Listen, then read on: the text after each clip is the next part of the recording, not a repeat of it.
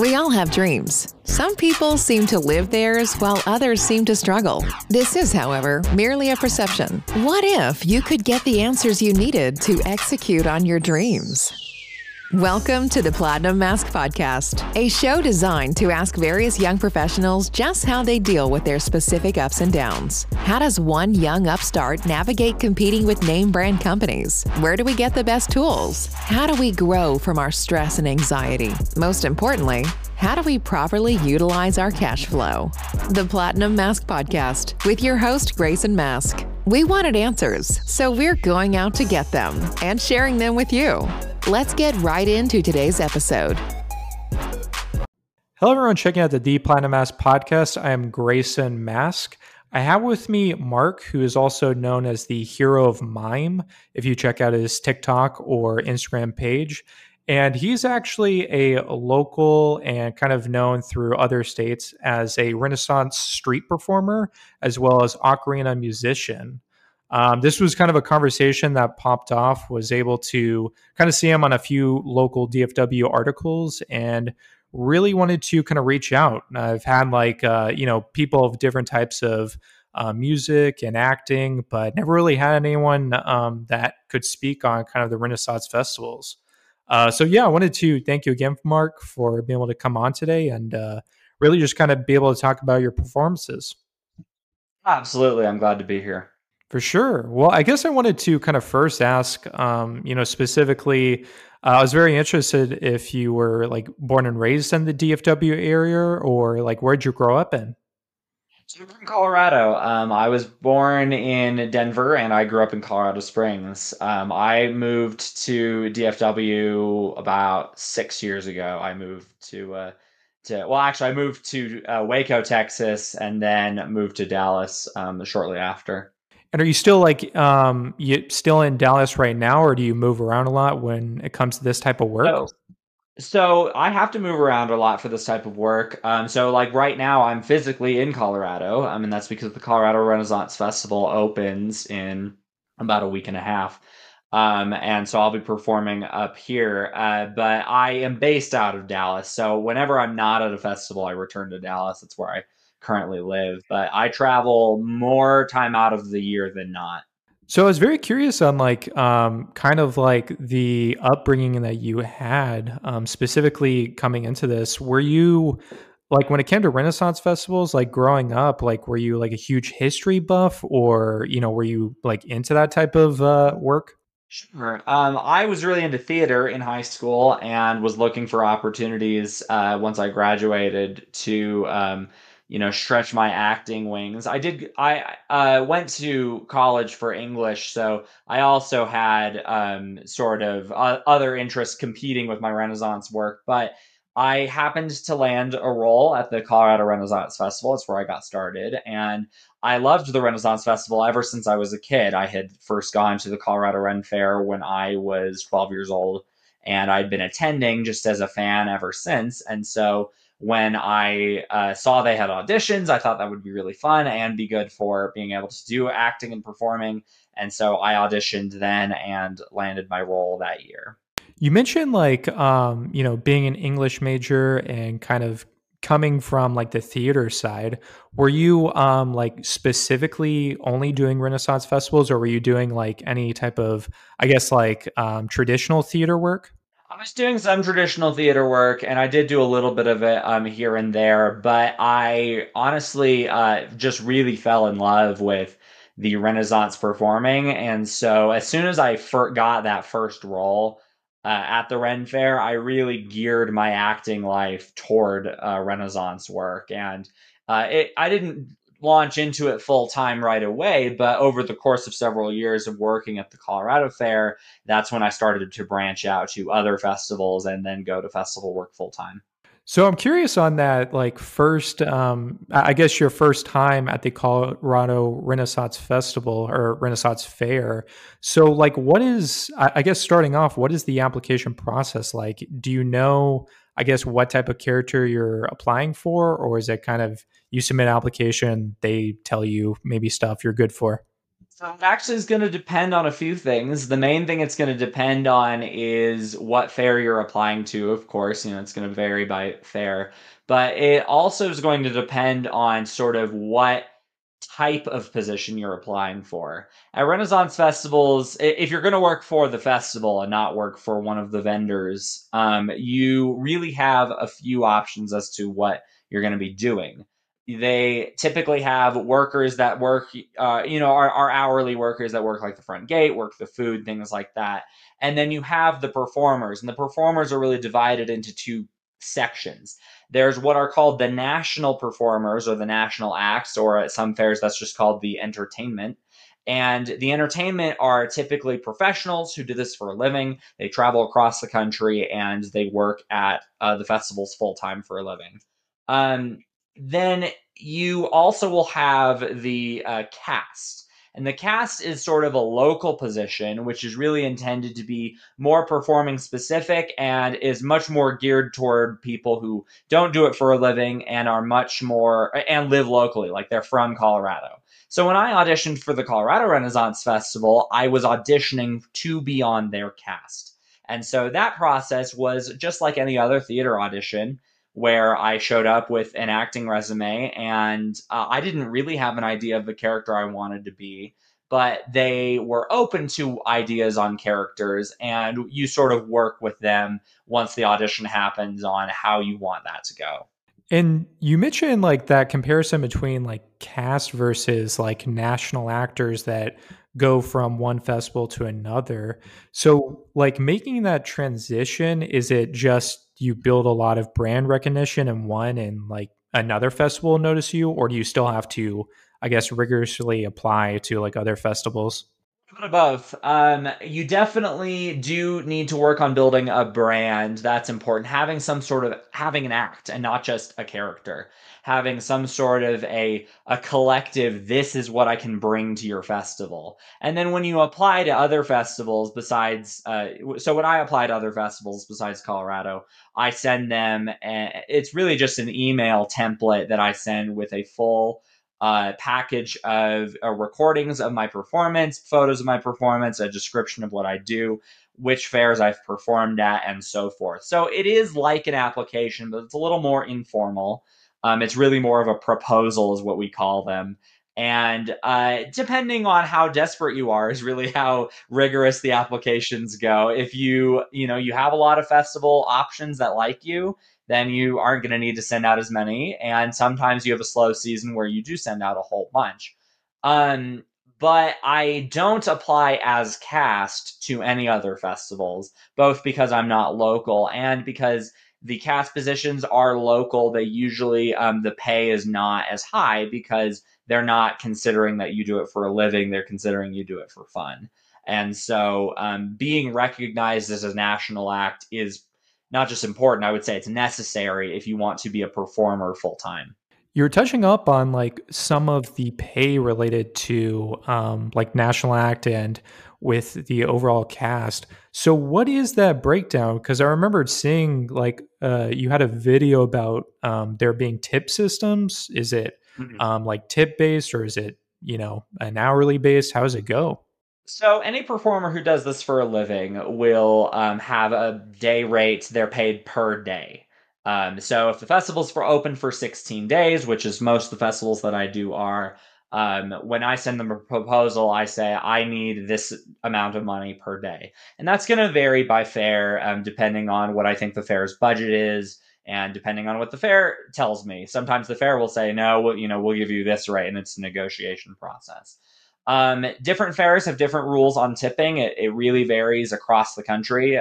There are some fairs that don't allow it at all, and some fairs that encourage it. There's some fairs that don't pay a day rate at all and only allow you to collect tips. And so you can really find any version of that. And really, the only thing you got to settle on is where you want to be and what you're willing to accept. And have you been personally in like situations that were like 100% tip based? And like, if so, did you have any days that were extremely successful or any days that, had very limited tips? So the only festival I've ever worked at where I worked for only tips, and this was because I did it as a guest position. I think it's important as a performer to know what you're worth, and so frankly, I don't work for free.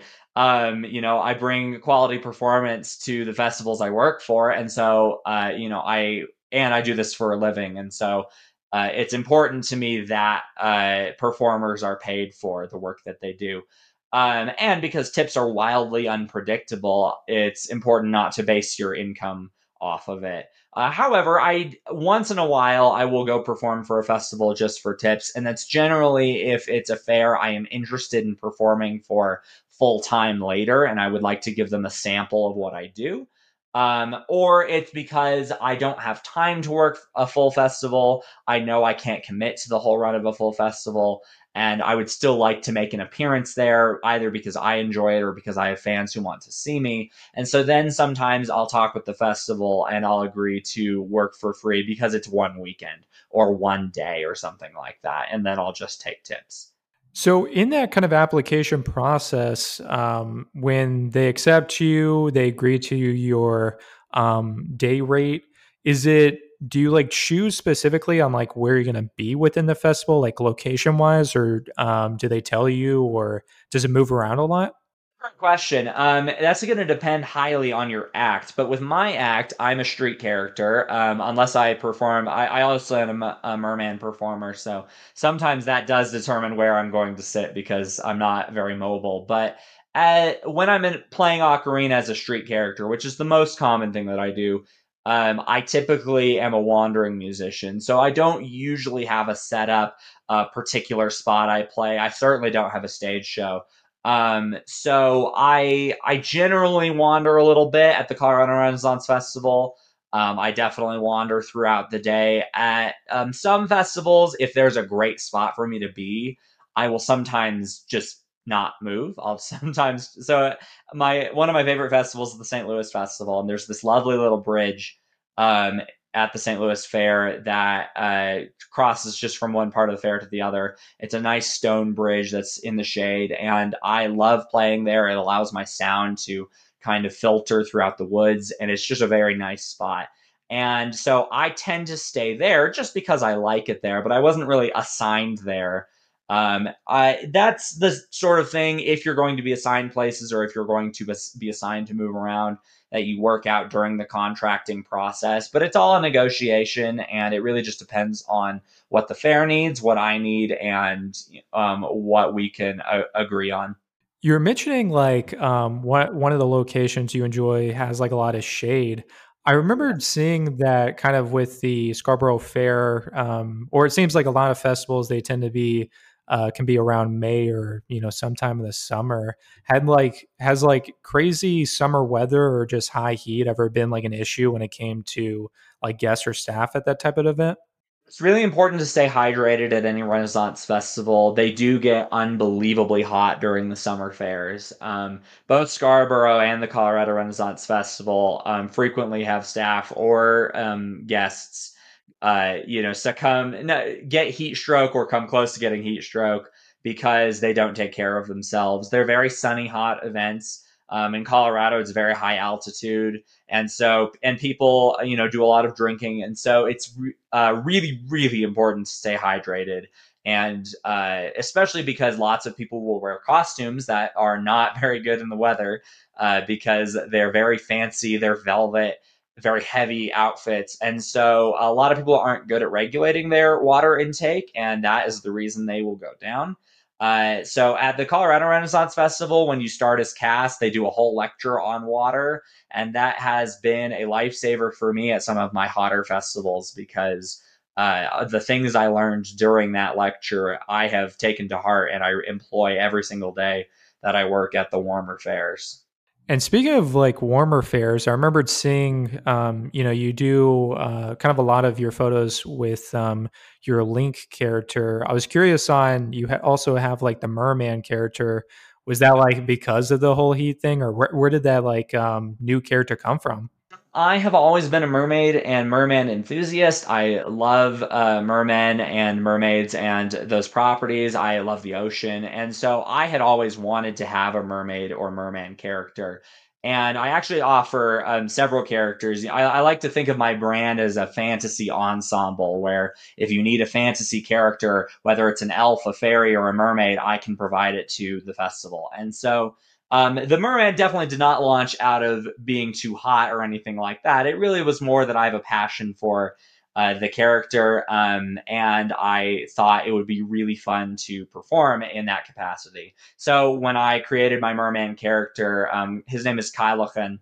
And when I created him, I wanted to create some sort of character to bring mermen, especially into festivals. Mermaids, women really dominate the mermaiding performing industry, and I think it's really important to provide I think it's really important to provide the representation of males in fantasy, because a lot of little boys are told when they're kids that they can't be mermaids, that they can't be fairies, and they can't participate in that sort of thing. And so I think it's really important to bring fairies that are boys and bring mermen to festivals so that boys and girls alike and children of all spectrums of gender get to enjoy the festival and get to enjoy being part of that magic.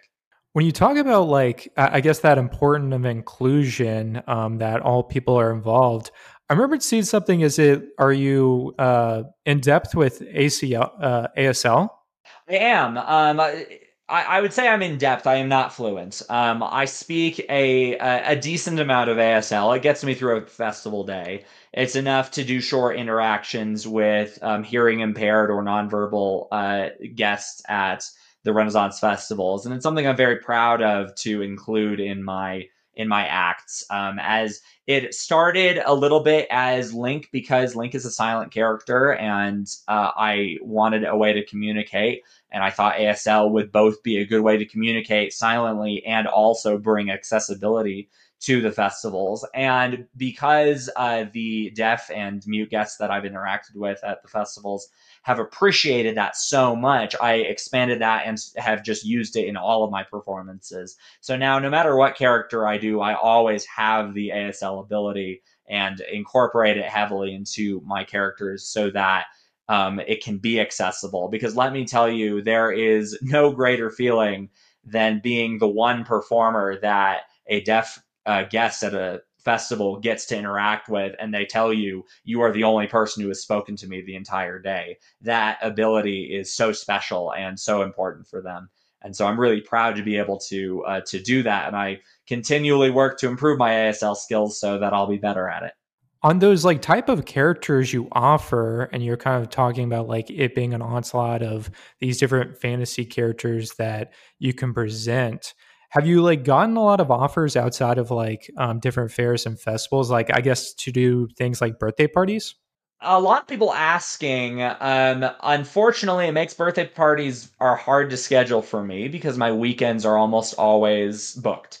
So because I'm working Renaissance festivals pretty much full time, I don't get a lot of birthday party availability because I don't really have availability on the weekends. And most people book birthday parties on the weekends.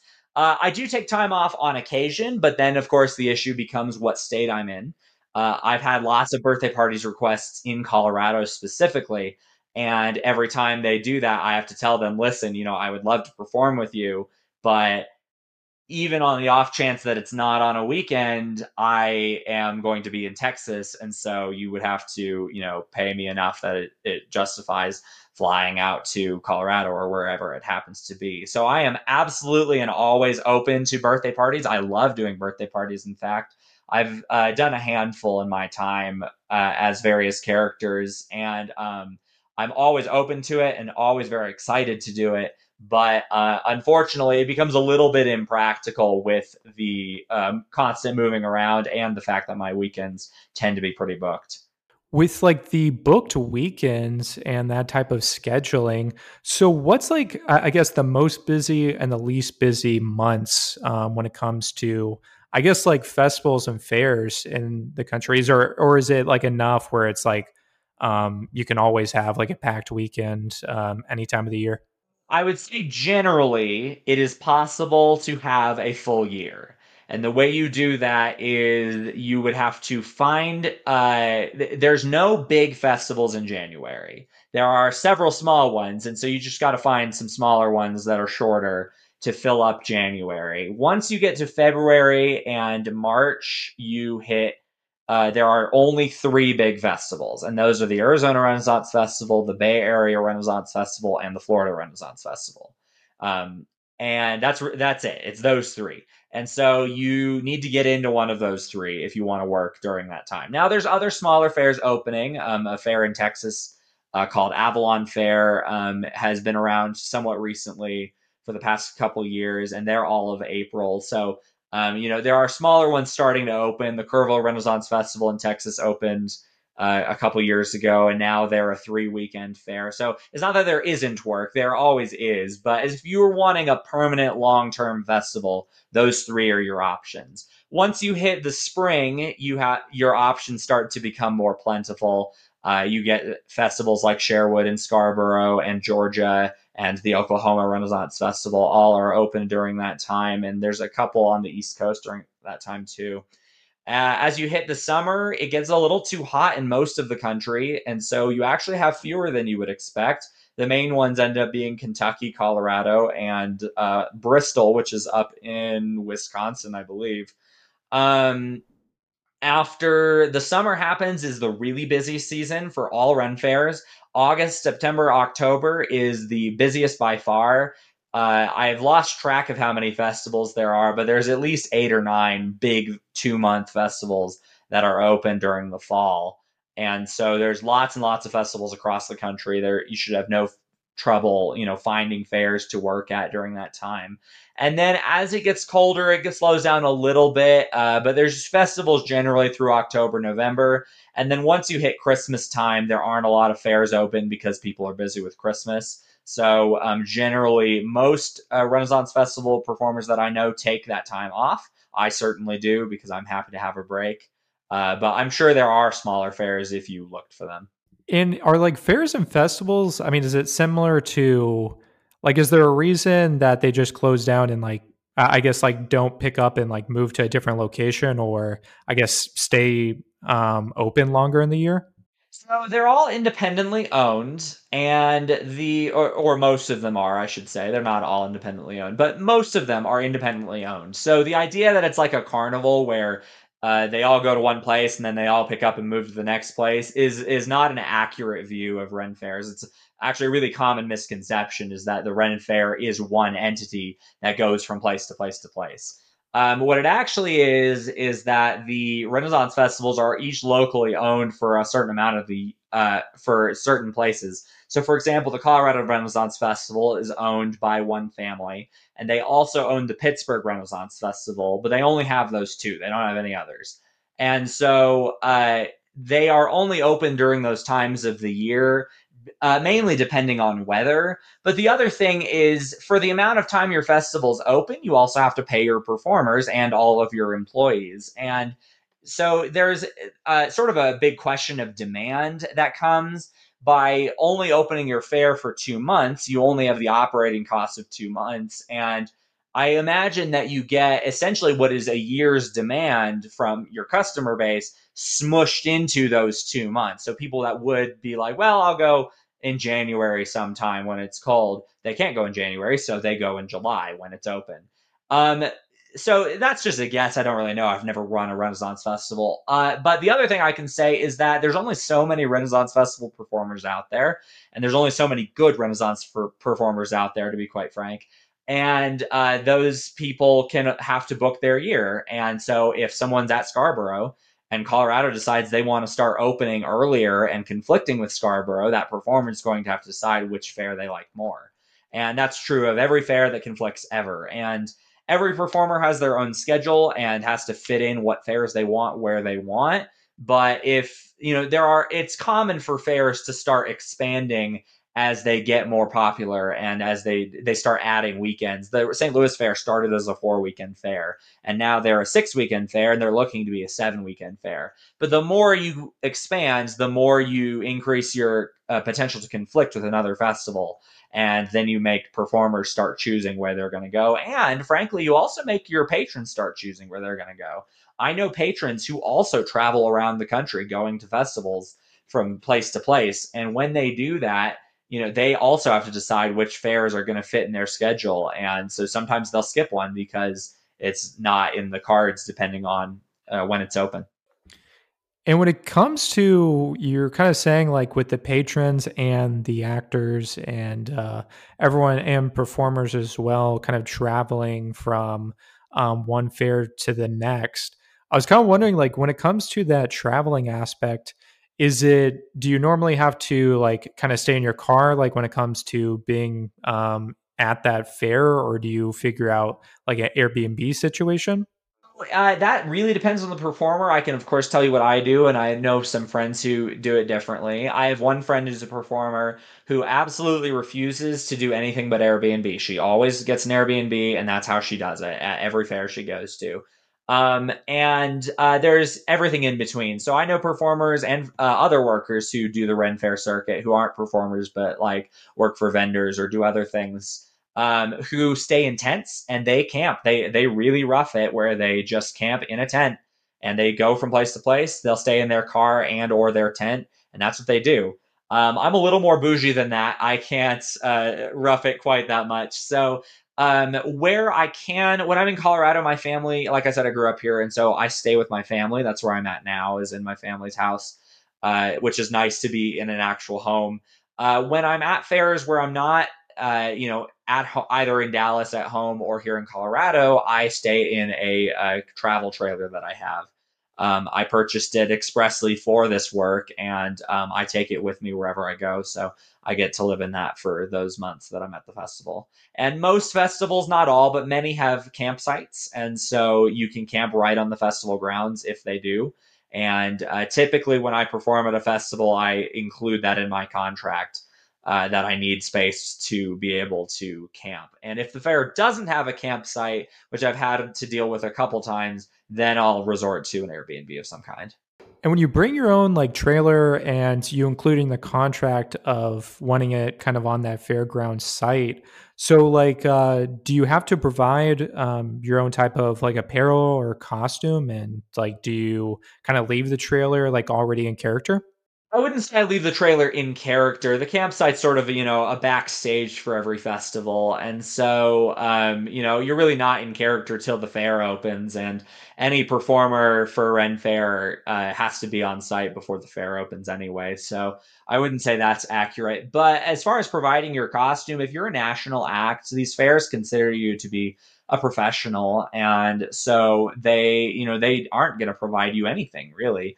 You're bringing this performance to the table. This is your gig and your deal. And so you should already have everything you need to show up at the festival and start performing and be able to be entertaining for the patrons. Now, if you're on cast at a festival, that's sort of a difference, is that cast again is a local position and is not really intended for people who do this for a living. And so frequently, if you're cast at a festival, you'll get lots of fairs that are able to help you out on costuming and figure out what you're going to do. But when you're cast, you're a villager. You're a piece of the festival ambiance, but you're not an attraction. You're really more there to help make the festival feel alive, but you are not there bringing in guests as a performer. And so there's sort of a distinction there on when you're going to need to be a professional versus if you're cast when you are really there more as part of the background. I was curious on, is it true that you were in the past or currently are like an attorney? Yeah, that's right. Yeah, I was kind of, because I know you were kind of mentioning on, doing this full time. I was kind of wondering, like, do you still do the attorney work, or were you able to transition to this full time? I do. So basically, what happened is I actually did Ren fairs before I went to law school, and I thought law school would be fun. So I decided to try it out. And so I did. I took a break from, not a total break from festivals. I was still doing them during my summers, but I was only doing one festival per year during that time because of that. And but when I finished law school, I thought to myself that I really wanted to be able to continue working in the field of law, both because frankly it pays a lot better than Ren Fair work, and because I enjoyed it and I found it intellectually stimulating. And I also wanted to continue pursuing the job that I love, which is performing. And so I was like, well, I don't see why I can't do both. And so it took some time, but I eventually was able to land a lawyer job where I work remotely. And actually, even though COVID brought many horrible things to our lives, it was a blessing for me in that it made remote work a lot more possible. And so now I work remotely as a full time attorney, and on the weekends, I continue working at the Renaissance festivals. And it has always been like easy as far as being able to kind of do that or like to keep those two lives like separate from each other as far as I guess like balancing those two type of roles. To be pretty vigilant at not letting my law work overtake my festival work. The work life balance is something that's really important to me. And so I've had to work hard to ensure that when I take legal work, that I am not overburdening myself, I would say, so that it does not bleed over onto the weekends. But as long as you maintain those boundaries, it's perfectly doable. It is working a lot though. When I'm at a festival right now, I work 7 days a week, and that is quite a bit. So it does get a little overwhelming at times, just because I work so much at a time when the festivals are on. So sometimes I step back from a festival that I would normally do. Since I'm not financially dependent on doing a fair at a particular time, I get to be a little pickier at doing the fairs that I like instead of just the fairs that will pay me. And so, it's all a balance. Sometimes I'm really busy and sometimes I'm really slow, and it just varies. When it comes to like those types of job opportunities, you're kind of like saying, kind of at the beginning, that there is competition when it comes to going from the cast to trying to become a national actor or be able to do this full time. Are there like, I guess, other opportunities when it comes to like, I guess, management or administration or like within these type of festivals? It's pretty rare because you're talking about, maybe 50 festivals across the country. So when a position opens up, you're talking about, these positions don't open up that often. Positions for, so the basic structure of a Renaissance festival management, typically of a bigger festival, is that you have the owners who, don't really do the managing, they really just own it. And then they'll have operations managers, and then the operations manager will be in charge of the entertainment director, the crafts coordinator. Sometimes there's a campground coordinator, and sometimes you have some other coordinators, depending on how big your fair is and how many different types of things you've got. Underneath the entertainment director will be the cast director. And then underneath the cast director, they might have smaller managers depending on your fair. And so the those positions, there's just not that many of them. You're talking about maybe seven-ish people in the management structure of the whole festival. And so one of those positions does not open often. And when it does, there's definitely a lot of interest because they're kind of a big deal. So I would say there is opportunity to grow if you want to get into the management side of festivals, but you rarely do it from a performance job. You more often do that from being a booth manager of some kind, or owning smaller. If you own a smaller festival, you might become the director of a larger festival or something like that. Really, the only job I know that performers end up getting that is in management is management of the entertainment, which makes lots of sense. But again, those jobs are pretty few and far between. So though they exist, they don't come up often. And specifically, in your type of characters, specifically in the Link character, did like playing Ocarina, did that come like before the character, or were you doing that like later on?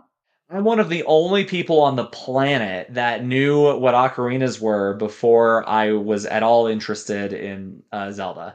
So I learned to play the ocarina because my friend played it and I thought it was neat, and I just wanted to learn an instrument, and I thought, well, that one seems cool, why not? And so I learned it, I practiced it really hard, and I got very good at it. And that was all before I was at all. I mean, I knew what The Legend of Zelda was, but I was not at all part of that community. I didn't play the games. I didn't do any of that. I only became interested in The Legend of Zelda because I love the ocarina so much. And so the two often go hand in hand, but the instrument is much older than the games. It's an instrument that was invented in like the 1100s. So, you know, a long, long time ago. And it's just one that I love to play. And so it sort of all came together for me. And to be able to perform as an elf at a Renaissance festival playing the ocarina brought all that together really, really nicely. And so that's really how I got into it. But I'm one of the only people who can say that, because almost everyone believes that the ocarina was invented by Zelda, and that's definitely not true. And for anyone that doesn't know, like, I guess, what's the difficulty when it comes to like training on the ocarina? Is it like how long did it take you to be able to do like some of the songs that you currently do? I would say I played the ocarina for about 3 years before I was proficient, where I was really good and could pick up songs pretty quickly. And nowadays, if I want to learn a song, I can learn it within a couple days. It's so I wouldn't say it's a terribly difficult instrument, but I also will say that I play by ear, and the ocarina is a very ear-based instrument because it's a chromatic instrument, so you can play it in any key. But you have to be able to transpose those fingerings to the different keys that you're playing. And that is the really hard part. Playing in C when your ocarina is tuned to C is not hard at all. And it's just like a recorder in a lot of ways. Like you can play a lot of different things without too much difficulty. If you can play a recorder, if you can play piano, even, you can play ocarina. But learning to be able to transpose the ocarina fingerings to different keys, that is something that only really experienced ocarina players can do. And so that took me, again, from 2 to 3 years, I would say, to become proficient to where I am today. And now I've been playing the ocarina for about 8 years. And so I have quite a bit of experience with it. And with like after 8 years, I remembered seeing like on, I think it was like on one of your TikTok shout outs of like trying to put together your first album when it comes to like ocarina music. So I was wondering on like, how that's currently going, and like the type of artists that you're collaborating with. Cause I definitely, with that type of music, I was very curious on like what type of music like you can, Sure. I guess, mix it with. Yeah, so I'm working on it right now. I appreciate you mentioning it. It's in progress. My hope is to have it ready and finished by the time the St. Louis Renaissance Festival opens in September, so that I'll have it available for people to get there. And it's been a process. I only play the ocarina. I don't know any other instruments, and I don't even read music that well. So I'm not great at like composing or anything like that. So I have been reaching out to people online who do gigs and make backtracks for me. And I've also been working with a couple other musicians that I know who play things like violin and guitar. So it varies by song. I have one song that's being accompanied by a harp that's really sweet. And I have a guy who's a violinist who's working on some stuff with me right now. So I'm looking to have a pretty big variety of music, but it's all going to be very Renaissance-y. It's all going to be very acoustic and that sort of thing. And so it's definitely a work in progress, but it's going well. And I was very curious, like, would that be I guess that type of music, would that be something that you would want to play? I know you said it was very medieval timesy, but like I guess try to play it outside of the fairs and festivals at like different venues? Would if people asked me to, but it's not something I've ever sought out. I would always perform. I love performing. I have no issue of where I perform, but it's definitely a very unique sound, and so it's not something that anyone has ever asked me to do. But if someone reached out and said, "Hey, we'd like you to come perform at our venue," I would totally do it. But it's just sort of one of those things that Renaissance performing and live band and gig performing don't mix that often, and so it's not that they don't mix. I do know some Ren Fair performers who do both, but it's never something that's come across my desk, as it were. For sure, man. Well, I guess like for really just kind of wrap everything up, I really wanted to just ask you, was there anything else that you're kind of looking forward to moving forward? Whether it's with the Renaissance festivals, with the fairs, with any other projects, like your music?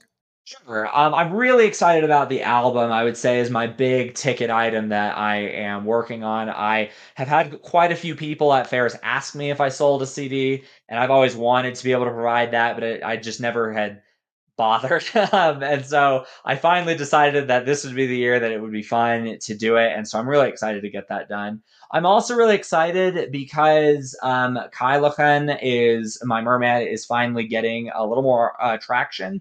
And I've wanted to perform him more and more to get him out there for, the reasons we already discussed. And so I have been booking more gigs as my merman, and that has been really exciting. I'm incredibly grateful to be able to perform as a street performer, but I also, again, wanted to bring that representation to the festivals in the mermaid community. And so I'm always eager to continue expanding that. And so I'm really pleased that he has been expanding, and I'm hoping to continue to do that. So if you know anyone who wants a merman to perform for them, hit me up. For sure, I'll definitely keep my ear out and everything. But honestly, wanted to just be able to thank you again, Mark. Honestly, like really, the conversation was, definitely something I was really looking forward to. I mean, kind of something like this with Renaissance fairs and festivals was not something I've been able to cover before, but I thought you gave like really cool insight into it, and also about kind of your background and everything that kind of led you on this journey. Kind of like with the projects you mentioned on the music and acting side, definitely seems like you have a lot of cool things on your plate. So really, just wanted to thank you again for being able to take out the time today, and just the interest on helping me out. Thank you very much. I've enjoyed being here. We really hope you enjoyed this episode of the Platinum Mask Podcast. Stay connected with us directly through theplatinummask.com. You can also join the discussion on Instagram at graymask12. If you would like to speak with us, please send us an email through maskgrayson@gmail.com. And as always, thank you for pushing your mindset towards a better reality. This concludes the most thought-provoking portion of your day. Don't forget to like and subscribe to stay fully up to date. Until next time, raise a glass to success, no matter how you define it.